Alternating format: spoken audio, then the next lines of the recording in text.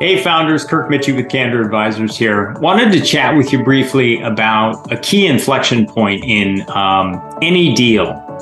Whether you're selling a $15 million business to a small independent private equity sponsor, or you're selling a $300 million business to a publicly traded industrial company.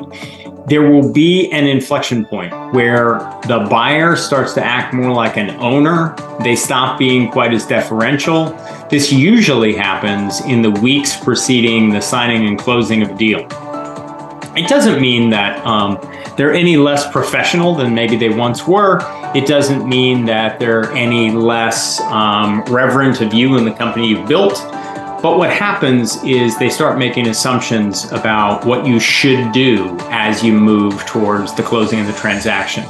And when the shoulds start happening, you start feeling a little bit more like an employee than the owner of a successful business.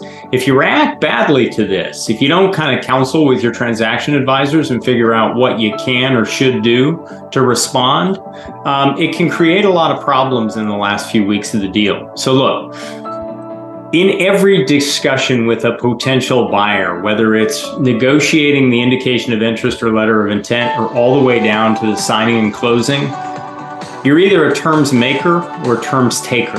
And you need to basically hold back a little something at any given point along the way to make sure that you haven't given up all the potential leverage, such that if they try and change something at the end, the only way you can respond is to say, well, forget it then, I'm not doing the deal.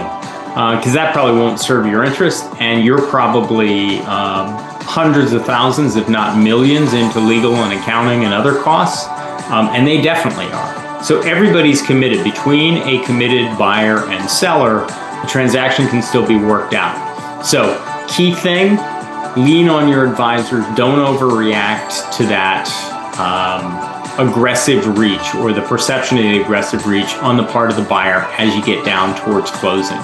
It can all get worked out. If we can help with that, feel free to go to the website. The insights section at candor-advisors.com has a lot of free videos that can be really, really useful. And then also, if there's something more we can do, or you think there's something more we can do, or you have a question you want answered, go ahead and click on the Talk to Kirk button. Tell us a little bit about your company and your circumstances, and we'll get back to you. Thanks so much. Have a great week.